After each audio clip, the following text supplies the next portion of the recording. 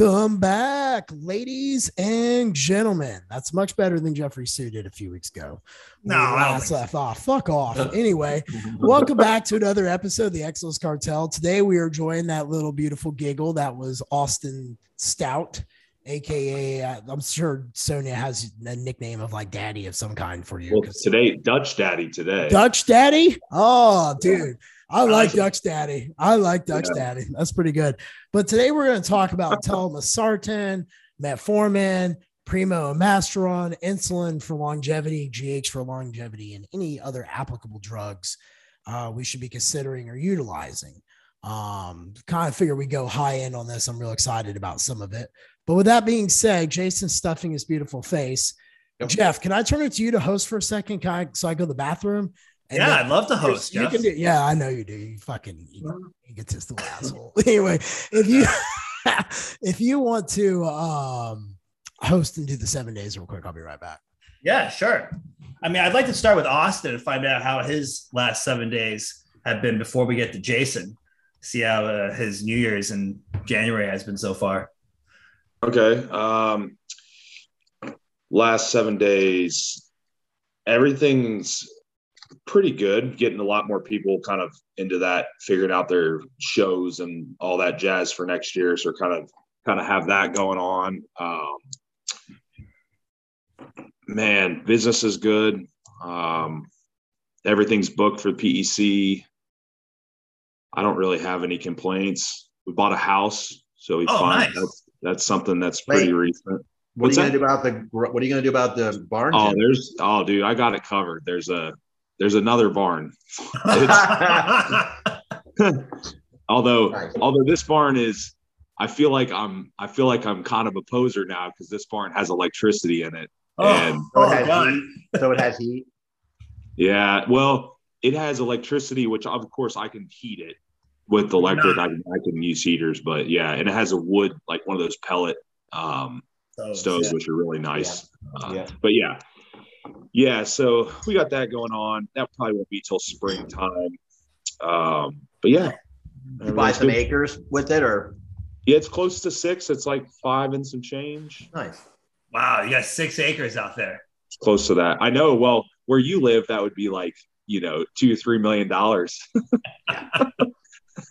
Barely 1 acre. Yeah. Very cool. Yeah. Jason, how about you?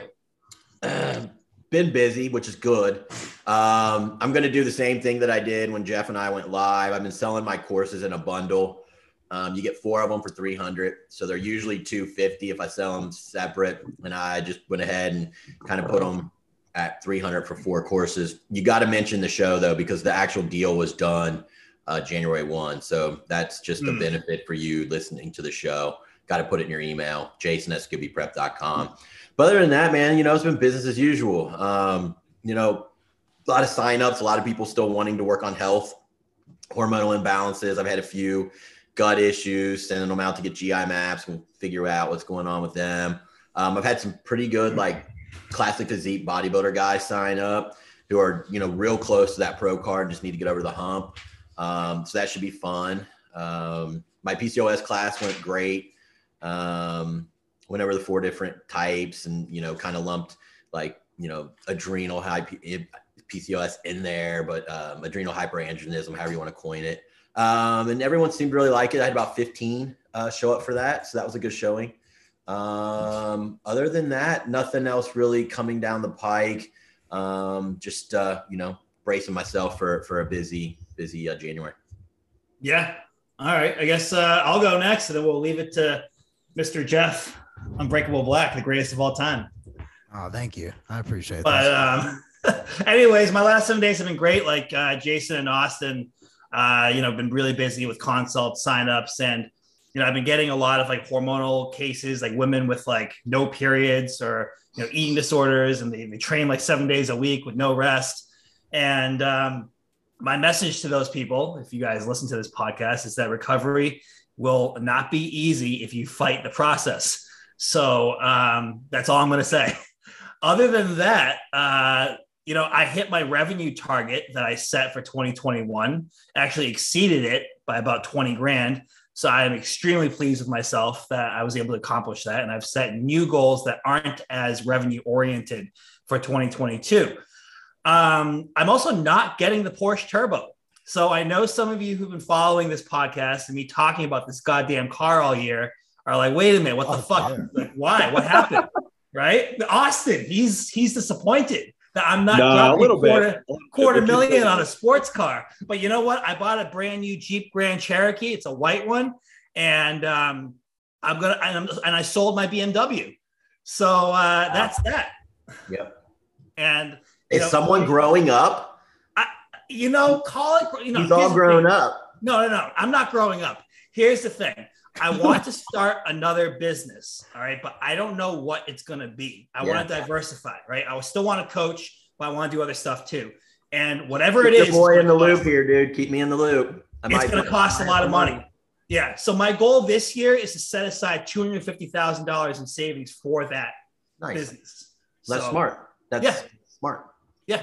And if you want one, which I know you hate, but you can still get a used one. Mine's used and no one knows I bought it. I don't want to use Porsche. When I get it, I will get one day, but not now. I want to use Porsche. They're all low miles, like used. Dude. Like no one freaking knows. Like Jason, I'm going to judge the shit out of your shitty Porsche now when I see it. Like, that's such a shitty Porsche. Anyways, that's it. That's it from me. All right. Well, it sounds beautiful up there in that state of Massachusetts. Let's see. Christmas was awesome. Jared was here. New Year's, me and Keegan hung out. We were in bed by 8. Keegan's like doing a modified version of 75 hard with me starting like when we get back from Dallas. He like wants to like try it. And I'm like, all right. And then he's been practicing at the row club. So I've been doing the whole dad life. That's been cool. And then, I got 2 super big meetings, guys. So tomorrow I go meet with a bank about a $2 million loan for the property that I might want to confiscate or purchase here in Nashville for the gym. So I get to kind of find out like how viable my business is, which is kind of cool. And then the door company that I bought into officially kicks off in February. So I'm a little bit ahead of Jeffrey Sue for a diversified income stream outside of the coaching business, and actually in negotiations for a fence company that we're looking to purchase too. So that way I'd have another blue collar. But and then the other one is I go see an orthopedic surgeon next Wednesday who comes highly recommended because I actually think that hip injury, Jason, you remember how I got that at 8 weeks out for nationals? And I got diagnosed with the slight hip fracture. Well, I actually think I tore my my labrum in my hip too, because the injury has not gotten better. And like it's steadily like this last year has got me more destabilized in the joint where like I'll be more prone to like it seizing and I'll just fall and like just like, and that's not good to do. So when it seizes. Yeah, but dude, it's like, but when I train, nothing bugs me. Like I can hack squat, I can RD. I can do a whole workout and not be phased. It's like if I've been seated for a long time, or if I go to suddenly pivot with like explosion laterally, like I just will like seize and die. So I'll know a little bit more about that, but that's kind of like my 2 big things. But otherwise, I'm like you all, business is good. Signups are flowing in, and I actually like my in-person training. I've got some good in-person clients lately that have just been fun as hell. So that's always cool. Like, I know you guys have your online shelters, but I do like going to my gym. I know no one beats Austin. Austin's got a fucking urinal underneath his desk, but you still got that thing, by the way? What's that? The urinal underneath the desk. Oh, dude, the urinal's only for like marathons when I can't get up. Okay. All right. Well, the way I was like, I wonder if he's gonna whip it out in the middle of this podcast. Like, I just didn't know. But anyway. Yeah, I'll fill it up and then hold it up for everyone to see. Yeah, you gonna do that at the PEC? Oh, speaking of the PEC, we got that January 28th, 29th in Dallas. Austin, what is your topic that you're talking on in Dallas? So mine's gonna be neurotransmitters and behavioral type stuff. So you guys will be able to relate that to your clients and behavioral patterns. So really useful for people that prep and diet and things like that. I think there'll be some good takeaways there that'll help, and probably even like the functional health healing clients and stuff to kind of understand some of the behaviors a little bit better and help with that.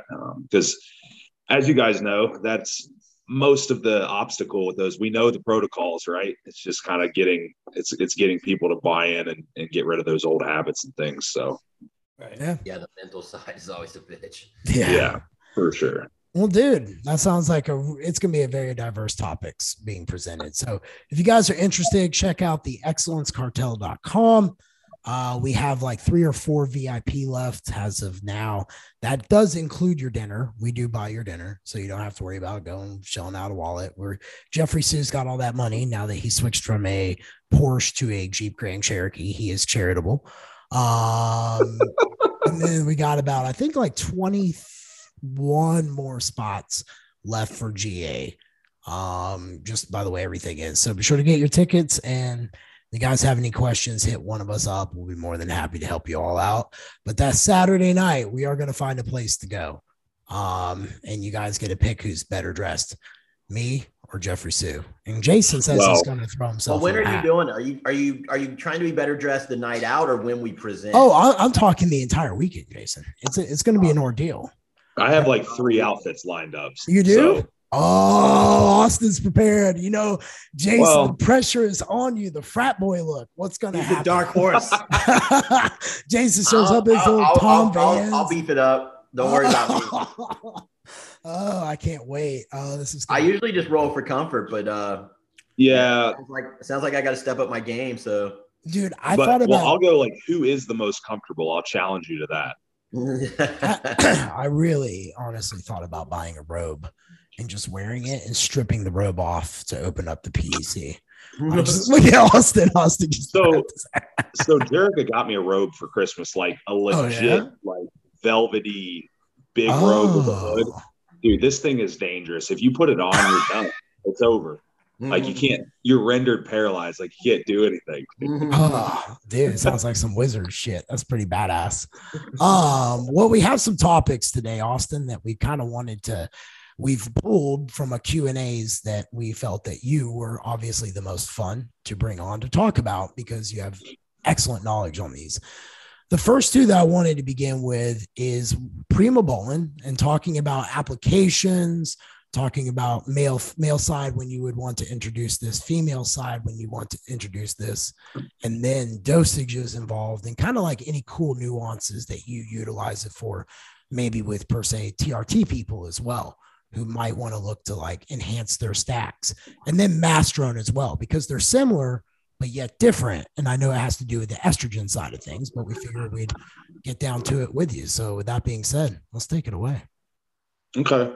Yeah. So those 2, separate those compounds a little bit, but they are pretty similar. Even structurally, they're pretty close to the same thing for all intents and purposes. I think the biggest, and honestly, like if you have to pick one or the other, I think the biggest determining factor for your general person is going to be just cost and availability because availability being that Prima Bowling is harder to source real type of thing. So, and that's just the difficulty. Now, as far as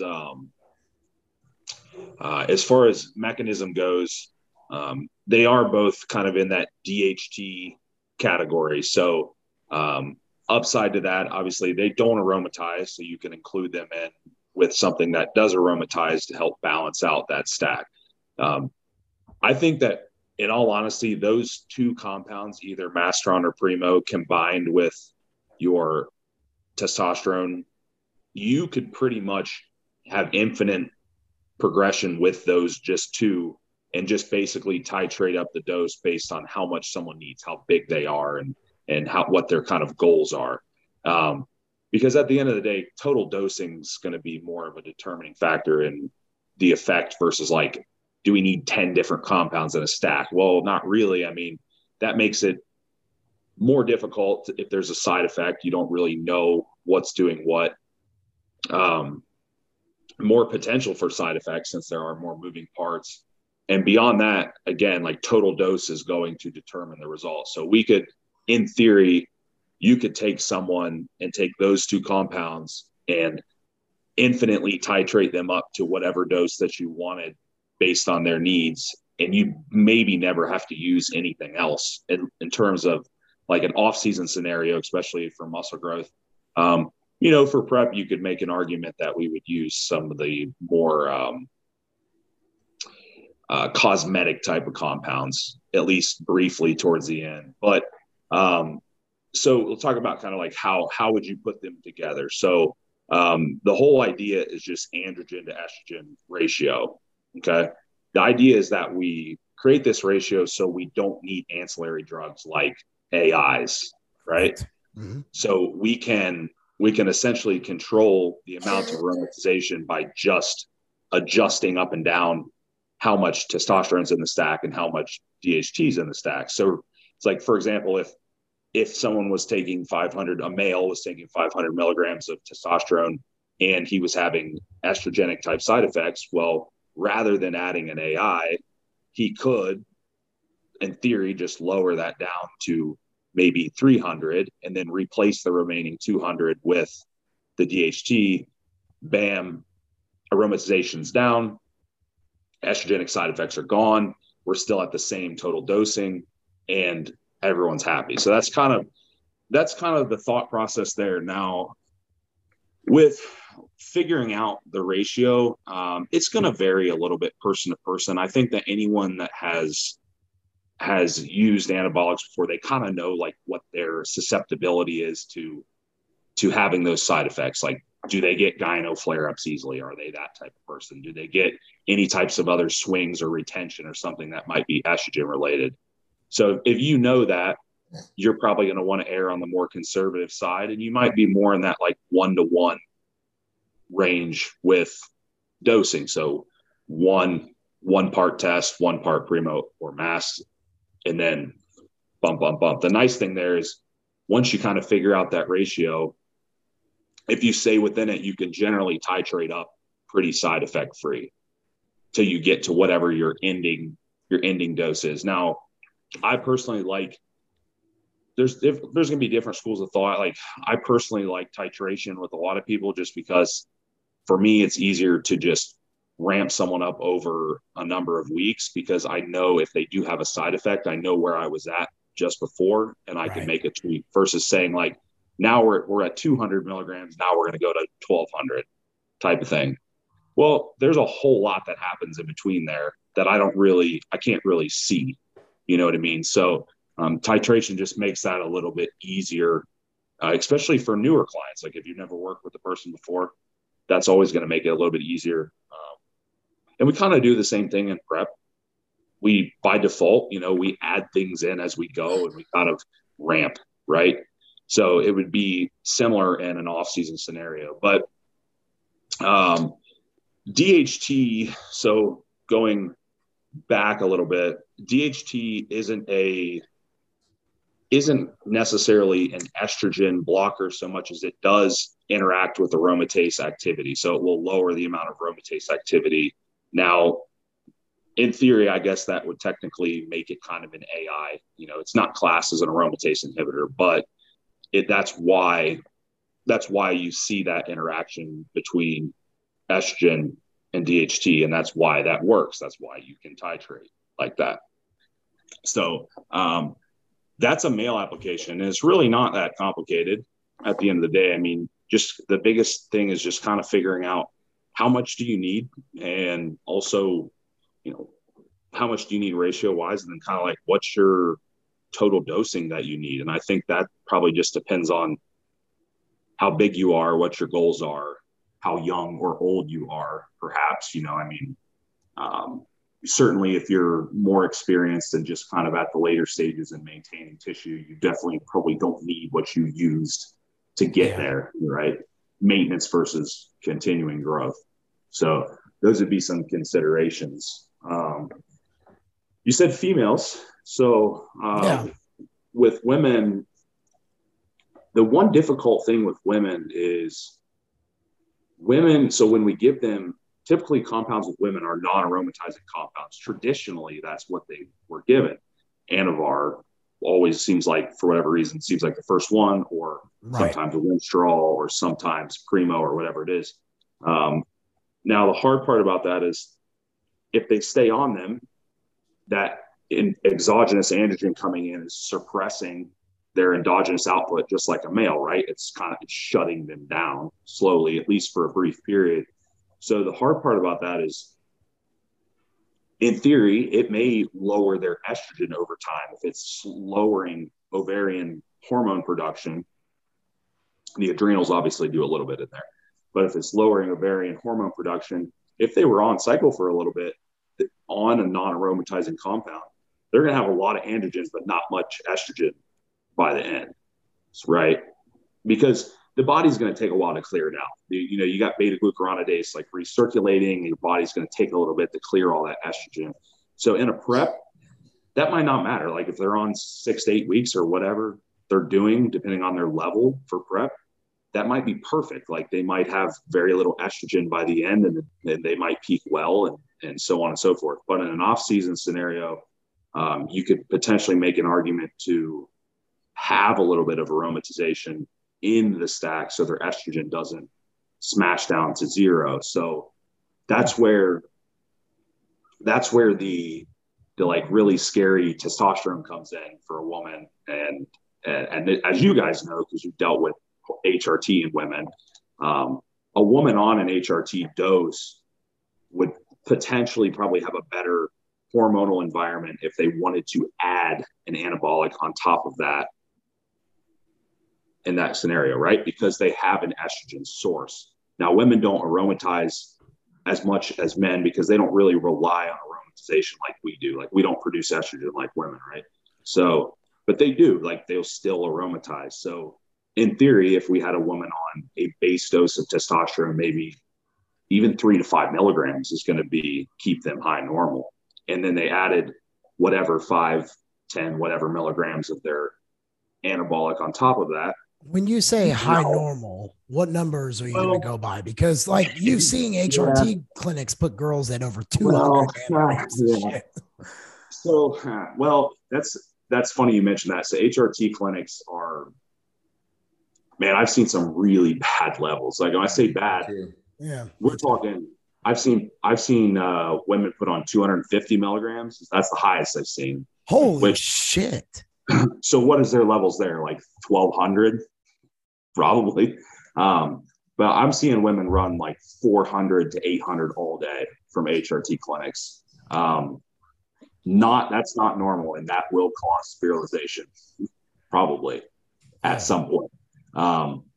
Normal would be, now I'm going to say high, no, optimized, right? Say like optimized. That's probably going to be, you could probably run around 100 or so as a woman and probably not have any problems with side effects. And you could run over that for a little while, right? Like it's just, you start running 200, 300, 400 for extended period of time. And of course you're eventually probably going to have some type of virilization happen, right? Yeah. It's just a matter of time. Like eventually it's going to happen. But my point there in the stacking was that if we have that base of testosterone that might put them at a serum 100 nanograms, and then we add the 5 to 10 milligrams of their anabolic, they still have a total of 15 milligrams coming in, which is a good amount, right?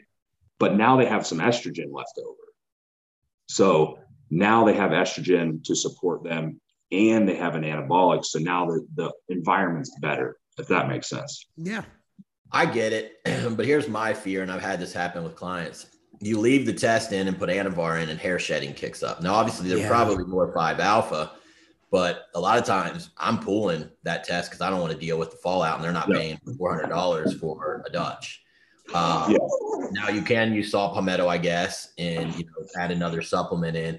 But have you seen that happen? Because I've had it happen enough where it scares me, so I don't leave the test base in a lot of times. I get what you're saying with that'll help convert.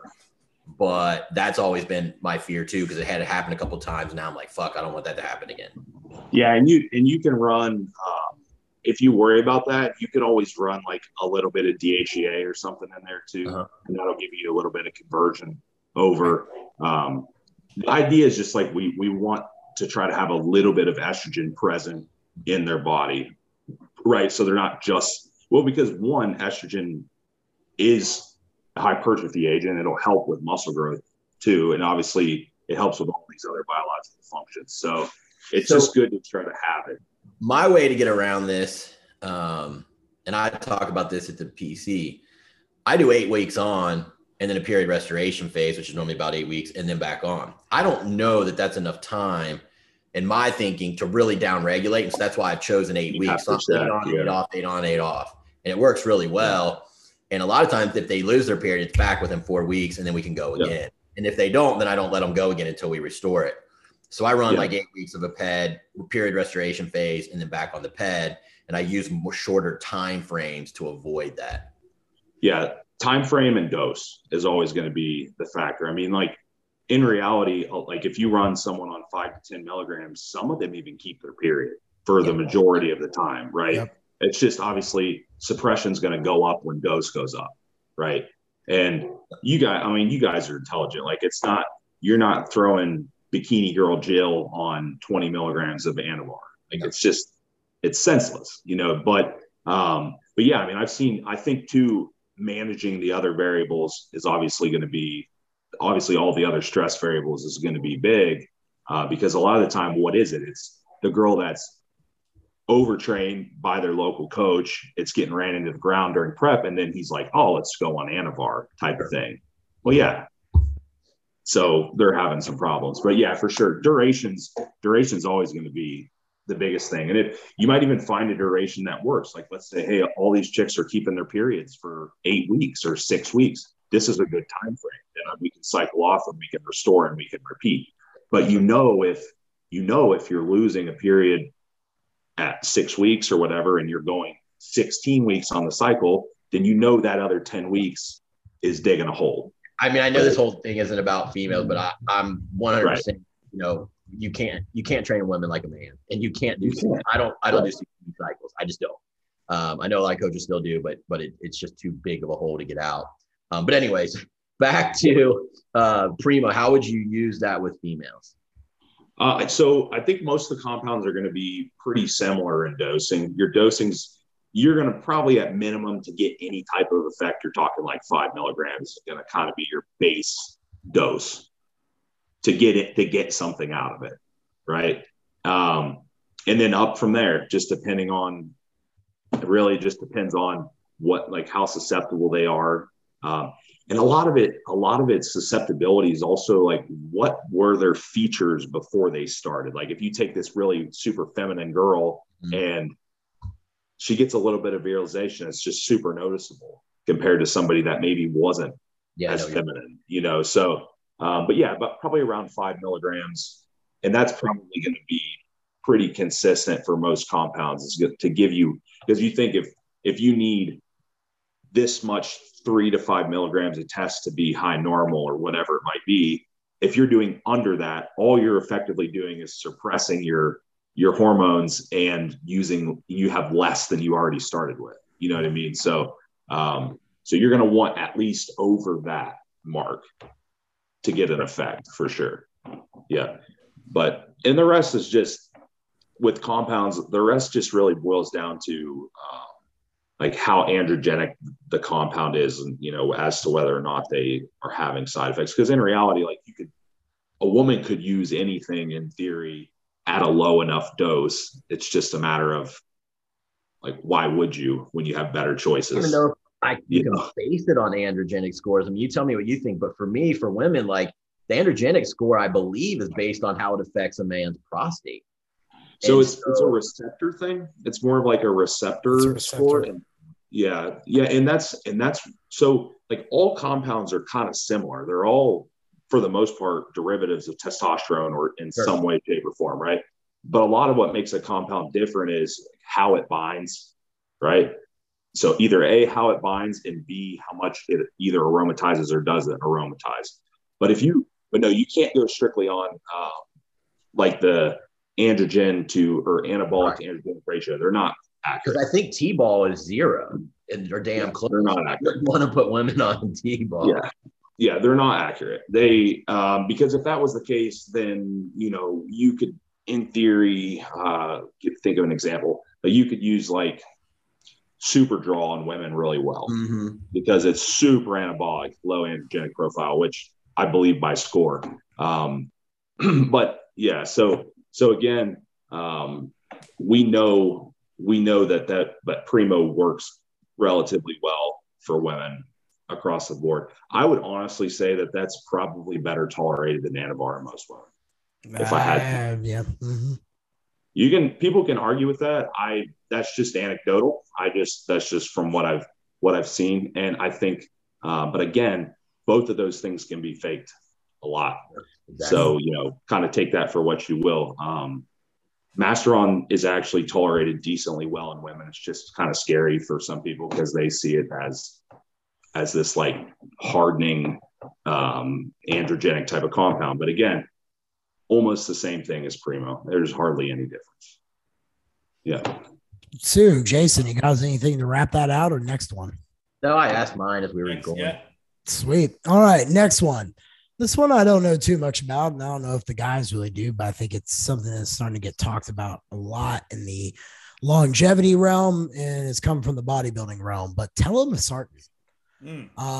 Let's get on that one. I don't know too much about it, so I'm going to take the role of student and let you teach me, Austin, on this one. I just know it's the craze everyone says to start looking to take for longevity. Yeah, because it was metformin, and then which a lot of people still use, and then I think telmisartan came in whenever. So telmisartan on paper is kind of the perfect bodybuilder preventative / longevity drug. And the cool thing is I actually had a couple clients that I work with that were MDs, and they said them and their spouses took it, which I thought was totally cool because they weren't PED users or anything. They were just Gen Pop. Like, oh yeah, we use that. It's a great drug. It's like, oh, okay. So I had researched, this is probably a few years ago or so when it was coming about more with people, because it's a class of ARBs. So they're angioreceptor retention blockers, something along those lines. It's a long name. It plays into the RAS cycle. It's RAS or RAAS. Okay. And you'll see that it depends on whether you add aldosterone into the name.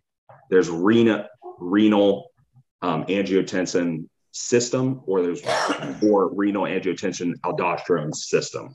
So and all this really is just, it's literally just the cycle of fluid balance between the heart and the kidneys. Right. Mm-hmm. Okay. It's just essentially electrolyte balance, how much, how the blood and the kidneys determine like fluid volume, how much, constriction, vasodilation, things like that. So the cool thing about ARBs, and especially telmisartan, because it seems to, in the research reviews, it seems to be the most effective because there's losartan, there's a few other different ones. Renal protective, cardioprotective, for the same reasons, essentially. Lowers blood pressure. And there's even some like indirect kind of effects, like improves endothelial function. So like, which would make sense considering anything that probably controls blood pressure better is going to improve endothelial function. Improves like ejection fracture. So things like that are going to be pretty important. Lowers the risk of AFib, like irregularities like that. Also had shown, right? What's that? Improved insulin sensitivity too. Yeah, they should. Now that was in type 2 diabetics, but I don't see why it would be any different in, anybody else. So inflammation, lowered C-reactive protein, I believe as well. So yeah, like on paper, cardioprotective and renal protective seems like the absolute perfect drug for really anyone, because metabolic syndrome is probably the biggest killer of anyone ever, right? I mean, because we have so much diabetes and heart disease, right? So what it's essentially doing is just enhancing this RAS cycle, right? So with that, I've noticed some cool things. One, in low doses, so clinically, it seems that they like to use around 40 milligrams as a starting dose, maybe 20 in some people. 20 to 40 seems to be starting, ramped up anywhere up to like 80. And I guess there may be scenarios where they go higher. In that lower clinical dosing, I've actually noticed that most people with normal blood pressure can still take it. No problem. Like it's not dropping them too low. Right. So that's appealing. And it doesn't seem to have any of the side effects. Like some of the older gen blood pressure medications they're not well tolerated. They do have a lot of side effects. They do. Mm-hmm. Yeah. Right. So if anyone's done, and of course there's different mechanisms. So if anyone's done like calcium channel blockers or beta blockers, which you just don't feel good. No. Yep. You do not. So if you actually are somebody that needs a blood pressure medication, and you're doing the other things correctly, then that's a really good drug. Or ARBs in general. I know any of my clients that are already on BP meds and maybe they do need them, I always suggest like, hey, next time you talk to your doctor, see if they'll potentially switch you over to this class that has this XYZ benefit. And a lot of the time, a lot of the newer people that are getting on now, a lot of the newer doctors are kind of starting to get with it. They either go ACE inhibitor or they'll go ARB, which an ACE is still way better than a beta blocker for sure. Yeah, lisinopril is not bad. No. Did it improve cholesterol scores at all? Yeah, so there was improved HDL scores, which I assume some of that's probably as a result of like lowering inflammation, improving insulin sensitivity is probably why those numbers improve. So a lot of this, like there's even like left ventricle hypertrophy was lessened, but a lot of these things are all kind of an indirect result of just improving that RAS cycle, right? I don't know if you guys remember at the last PEC, that was I talked about that a little bit in the cardiovascular presentation, like this connection between the kidneys and the heart. Because essentially we see this in bodybuilders, especially people that as they get bigger, is either the heart or the kidneys give out. Sure. And it's one or the other, and one's going to happen. It's just a kind of a luck of the draw. Because what tends to happen is as that blood pressure raises, those kidney tubules get stressed out, right? And when they get damaged, you can't filter. We see GFR scores start to drop, and we'll see like creatinine blood scores get chronically high. We're not talking like we just worked out yesterday high. We're talking like they're always elevated, and then over time, the kidney can't filter as well. That puts strain back on the heart because of fluid. And that's why traditionally you would see a lot of people get prescribed diuretics with the blood pressure medication because they're trying to get this fluid off the heart and take some of the strain off the kidneys, right? So telmisartan kind of does all of that at once, which is cool. It's even as kind of a physique enhancement thing. I've even used it in some people with peak week, like increased dosage in the peak week to lower aldosterone levels. And it's not diazide, but it works pretty well. And the cool thing is should pull water from the heaviest watery areas, whereas we know diuretics are not selective. So it's like, you don't really know where it's coming from type of thing, but it's pretty neat. So you could almost titrate your dose up, assuming their BP doesn't drop too low in peak week, and you can shed some water off them that way. Especially for those people like tend to be a little stressed and don't handle the peak week very well. But that's telmisartan in a nutshell. What about fat loss and performance enhancement? Does it have like some extra benefit on visceral fat, which is kind of a consequence of androgen use? Or did I read a wrong study or something like that? So again, that's one of the indirect things. And I assume that's mostly because it improves metabolic syndrome outcome, right? Okay. Because it's improving that whole cluster of symptoms via metabolic syndrome, which you would think even lean, like there's a lot of relatively lean bodybuilders that walk around that have metabolic syndrome. Yeah, no, the visceral fat. Yeah, I've even got some like a little bit higher than normal. And I speculate that's mine from just decades of GH use. Right. So there's visceral fat, irregular lipid panels, inflammation, blood sugars, all that stuff. So it definitely happens. And blood pressure. I mean, blood pressure is such a silly thing not to control. Like you can, and that's one of those things where medication's even really well tolerated, so there's really no reason not to control blood pressure at this point. Yeah, that's a good point. Do you guys have any questions on it? I have a question, Austin. This might be kind of out of the park here, but in relation to cortisol and the adrenal glands and how the adrenals are responsible for regulating water balance through aldosterone and all that, is there any benefit to telmisartan in terms of regulating cortisol? So it shouldn't do anything to cortisol directly. Now, it would definitely potentially, well, I should rephrase that. It would, in theory, take some stress off of the adrenal glands if it lowers the demand of aldosterone, because aldosterone being an adrenal hormone. So we know, like, if we have super hyper adrenal function, then we have a lot of sodium retention and aldosterone production, right? A lot of potassium excretion. So this is going to flip flop that a little bit. So yeah, in theory, I suppose it would maybe help the adrenals a little bit. Okay. Cool. If you don't stay hydrated when you're using it and drink extra water, could you feel flat or less pumped, anything like that? Yeah, but like I always tell people, if they're a new person starting a BP med, always watch their urine color. That's a pretty good indicator. Like, if you're used to it being pretty light colored and you notice you're going less frequently, it's getting darker, then you're excreting too much. So, in theory, for sure, like it would be like a diuretic. If you just took the diuretic and never drank any water, you eventually go flat. Yeah, for sure. Yeah, Austin, the telmisartan is something that I learned from you, and I still take 40 milligrams every day.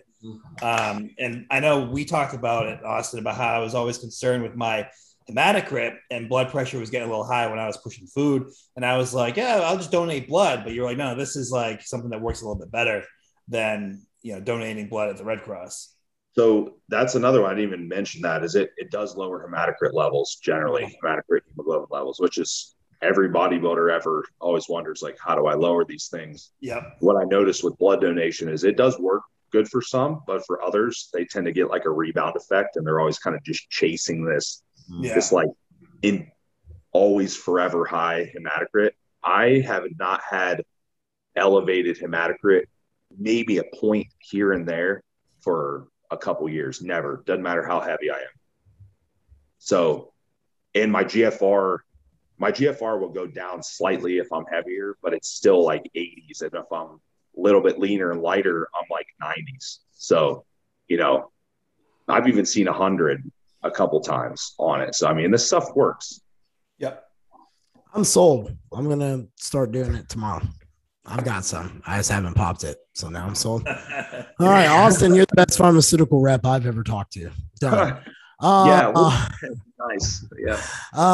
Okay, so we got a couple more, but I think we might just get this one or two. But one I want to do is metformin. This one gets a lot of play. You see this a lot in PCOS. You see this a lot in the metabolic syndrome. It's a very heavily used drug. I actually use it after getting my 23andMe DNA test and playing with blood work, found out that 1,000 milligrams a day does well for me as far as maintaining insulin levels at 4 and my BG's fasted, upper 70s, low 80s. But I wanted to get your take on it. Is it in vogue? Is it out of vogue? Is it hampering muscle gains? Is it contributing muscle gains? What is it? Let's get into some of that. Okay. So first, from a mechanism standpoint, it does a couple things. It does actually very slightly decrease the amount of absorption of glucose in the GI tract. So there is that. Like, everyone's like, why does it upset my stomach when I first take it? Because once you've taken it for a while, nobody really has issues with it, but it will alter absorption of glucose a little bit. And it also alters microbiome a little bit. Okay. Now, is this anything to worry about? No, I've never seen any research or literature that would suggest that that's a problem. If anything, they would suggest that it perhaps improves gut flora. Okay. So we can kind of take that one out of the way. Secondly, it will decrease hepatic production of glucose. So like it'll decrease how much the liver pumps out, right? So that's helpful. Mm-hmm. And then lastly, it will sensitize tissues to glucose uptake. So, basically make you more sensitive to the glucose, right? So it kind of does from an insulin sensitivity standpoint, it does a few things that's pretty cool. And it's really well tolerated, very cheap, So, I mean, there's not really much downside to it in that regard. And obviously, like there's other applications. We know that it does lower androgens. So it does do that. Like it's proven to lower testosterone levels. They use it in PCOS. It works. But does that make any difference for someone on exogenous hormones? No, because you're not going to lower, if you're taking tests, you're not going to be able to lower the tests that you're taking. Like nothing's going to like remove that from you. You know what I mean? So that's not an issue. I know that some people worry a little bit about some of the effects like AMPK, like some of the longevity effects. They're worried that that's going to kind of offset it. So from what I understand, and there's probably a scientist out there that can explain it a little better than me, but from what I understand, there's essentially a couple different like subtypes of this. Okay. The subtype that metformin affects is not the same subtype that muscle tissue, basically being shut on or off is dictated by. Now, I've seen some different opinions on this, but I've never seen anything conclusive that would say like, no, don't take it for muscle growth. And then there's plenty of anecdotal evidence with people using it that should pretty much tell you everything that you need to know from there.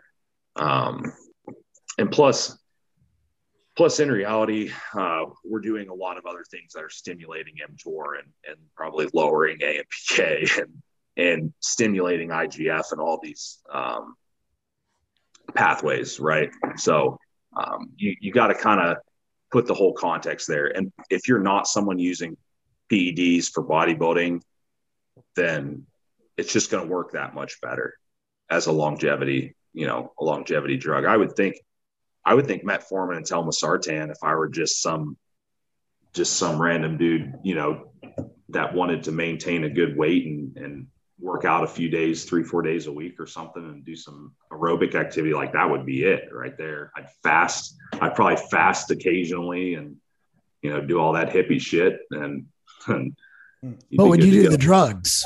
Which ones? Oh, all the good ones like shrooms, LSD. Well, I would probably lean more towards the uppers, my man. All right.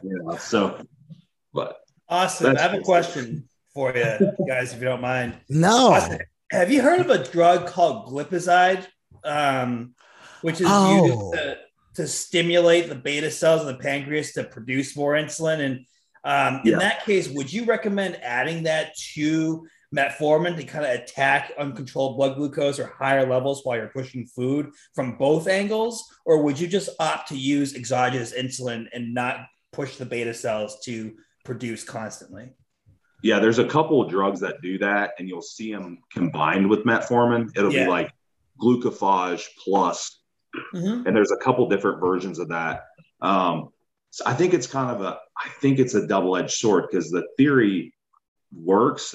I think they would generally use that on a non-insulin dependent diabetic, someone that's more early stages, and they're trying to prevent them from becoming insulin dependent. So in our population though, if you're in that situation where you're eating a lot, you're trying to support the beta cell function, you may as well just use insulin for that period of time. And then you just stop the insulin when you're sensitive again and you don't need it. Right. Because we're not insulin dependent. Like, we should not be insulin dependent people. Like, we're using this in certain stints of time for certain purposes. But yeah, I get what you're saying. Yeah. And it sounds correct in theory, but you'd be probably just as well off just using the metformin and using the exogenous insulin on top of it for whatever period of time you needed it. Okay. What about B12 depletion? Is it something we need to worry about with metformin? Yeah, so it can deplete B12. Now, I guess it would really just depend on levels. Like I don't see a lot of guys, not zero, but I don't see a lot of guys with low B12 or like MCV, RDW issues on serum labs as much as women. Like I see it a lot in women, but I think for most of our guys that are eating 200 or 300 grams of protein a day and meat, then B vitamin deficiency is probably a pretty low concern. But you just check it. It's one of those things where if you see it off in the CBC, you see any of those RBC counts off, you could always just supplement with it. But I don't think I've really ever seen it to any degree. All right. Well, you touched on insulin a little bit by virtue of Sue's product, which was the question was insulin for longevity. This one here kind of has broad base. I know Jason and I talked about GH being good for women, a route for anabolic action on our IG live that we did Sunday night. But we have a question for GH in terms of longevity and in terms of trying to put on size, maximizing dose, maximizing windows of use. And that will be the last question we'll do for the day. Okay. GH is a funny one because it was kind of like the fountain of youth drug, but then there's also mechanisms which probably are the opposite. Right. So I think that there's just too many other environmental factors that go into longevity that it would be difficult to say like, yeah, this accelerates aging or it slows aging. But what we can say is that we know that it has benefits. We know one of the obvious downsides with using it while you're in a caloric surplus is it will raise blood glucose to some degree.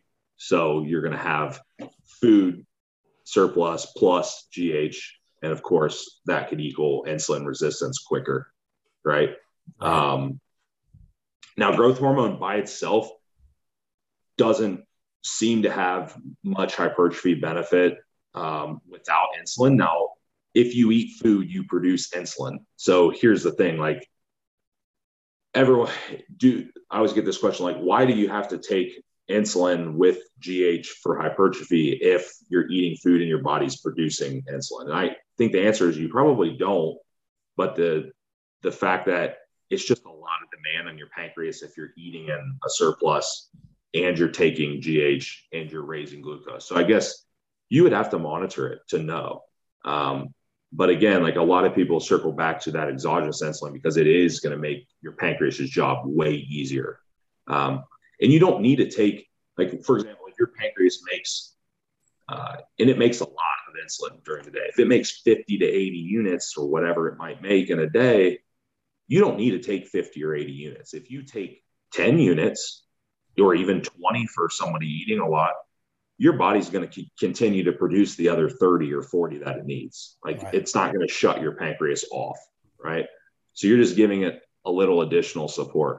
But with GH, you do get, what will happen is you're getting downstream effects that start to desensitize IGF, okay?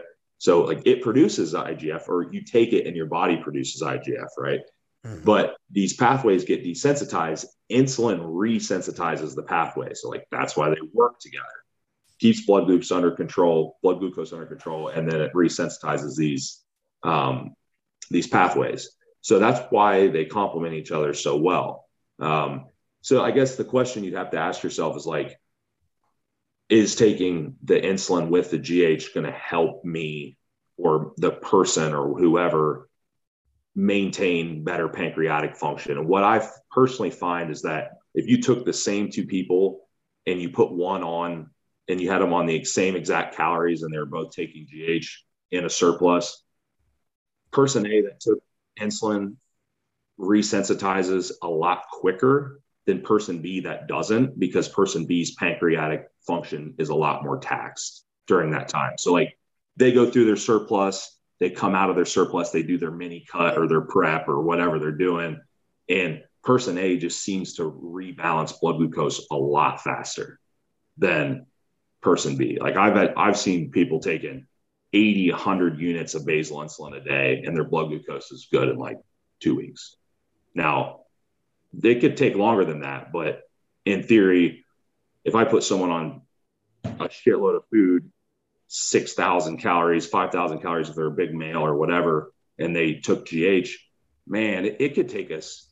I mean, you guys have done insulin resensitizing protocols with people. Like, it can take some time sometimes. Like, it's not always a week or two process. Like, if they're really far out, you know, it can take some time.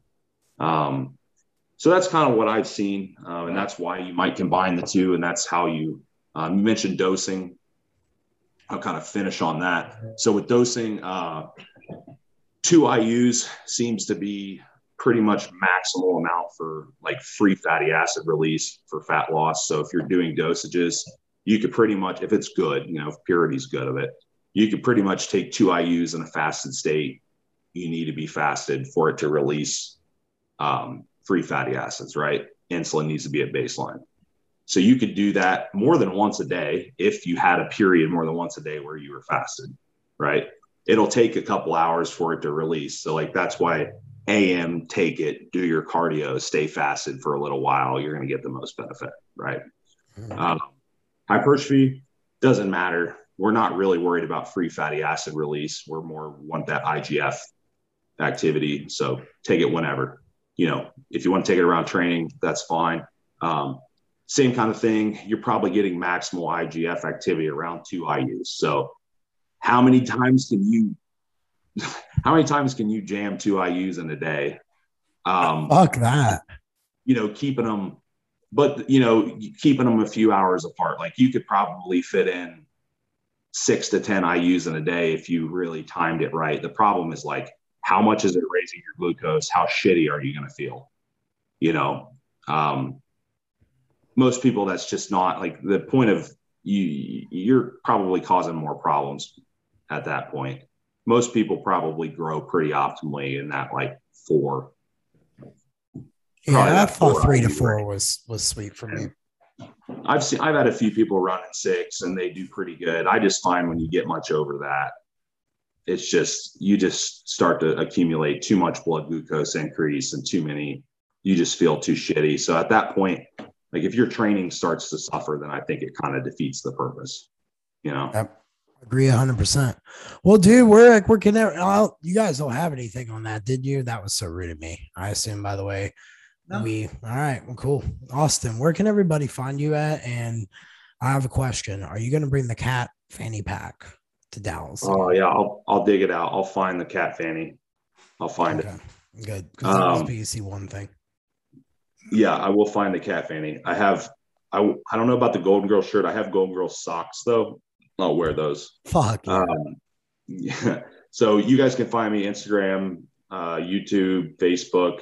If you go on my social media, at Austin ST8 on Instagram, Linktree's in the bio, emails in the bio, Facebook, Austin Stout. Same thing. Bio's got Linktree, which has a YouTube channel, emails there. If you guys are interested in any services, mentorship, classes, the whole 9, you can reach me on there. No you problem. Have a class coming up, don't you? Yeah, February 11th, which is a Friday. I spaced it about 2 weeks out from PEC, so it wasn't too close. Have adrenal class. It's going to be pretty cool. There's a lot of stuff we're going to do in that one. Friday night on the 11th, 7 p.m. Sweet. Jason, you got a class coming up, or are you going to announce that later? I'm going to announce it later. I will have something come up in February, but Jeff and I, Sue, our coaching consortium is January 23rd, 6 p.m. Anyone listening, hit him or I up and email. If I don't follow you on DM, it's going to go to that other folder. I don't see it all the time. And we can get you signed up for it. It's only $250. It's a round table. Coaches come and, ask questions. But if you're not a coach and you just have a bunch of questions about your own, journey, bring it on. Nothing is off the table. Yep. And I'm teaching a class on the end of February. It's called Dynamic Coaching Systems. There are 15 spots already paid for. So I will, allow 20. So 5 spots left. It's $250. And it's all about beginning to end process and what systems and subsystems I use personally to manage my business and client load. And there's little nuggets of like marketing tips and operations management and stuff like that, and bottlenecks, and we'll talk about all that business stuff. Nice. Well, I don't have any classes. I don't have anything exciting going on. I'm the loser of the group. But I will be on the IG Live this Sunday doing coffee with Jeff at 7:30 in the morning. So if anyone wants to tune in and chat with me, I don't know. It's going to be weird. I'm going to go for it. So I figure, fuck it. So if you could do step by step, then I could do coffee with Jeff. I think, though, I'm going to like drop, like, well, anyway, I'm not going to say it too much on the air. You should call it. You know what you should call it, Jeff, is sip by sip. Sip by sip. Oh, my God. All right. I might get a picture of you like just wear like at all times that shirt I have of Jeffrey Sue. I got one event. Don't wear that fucking shirt. That was when I lost to Austin Stout at Junior USA's. There was only three man. Yeah, everyone loved what I presented in that at Denver. I mean, I was in so many photos with you, and you weren't even with me. Like it was like me and Sue in the photos. Like I'm like, but Sue's not here. This is great. It's even better. Like. Fucking deal with this asshole attitude. All right. Well, thanks for joining us today. I appreciate it, Austin. And guys, next week, Big Vince Daddy, the Godfather himself, is joining us. Okay. So that'll be a great one. All right. Y'all have yourself a good day. Thanks, Austin.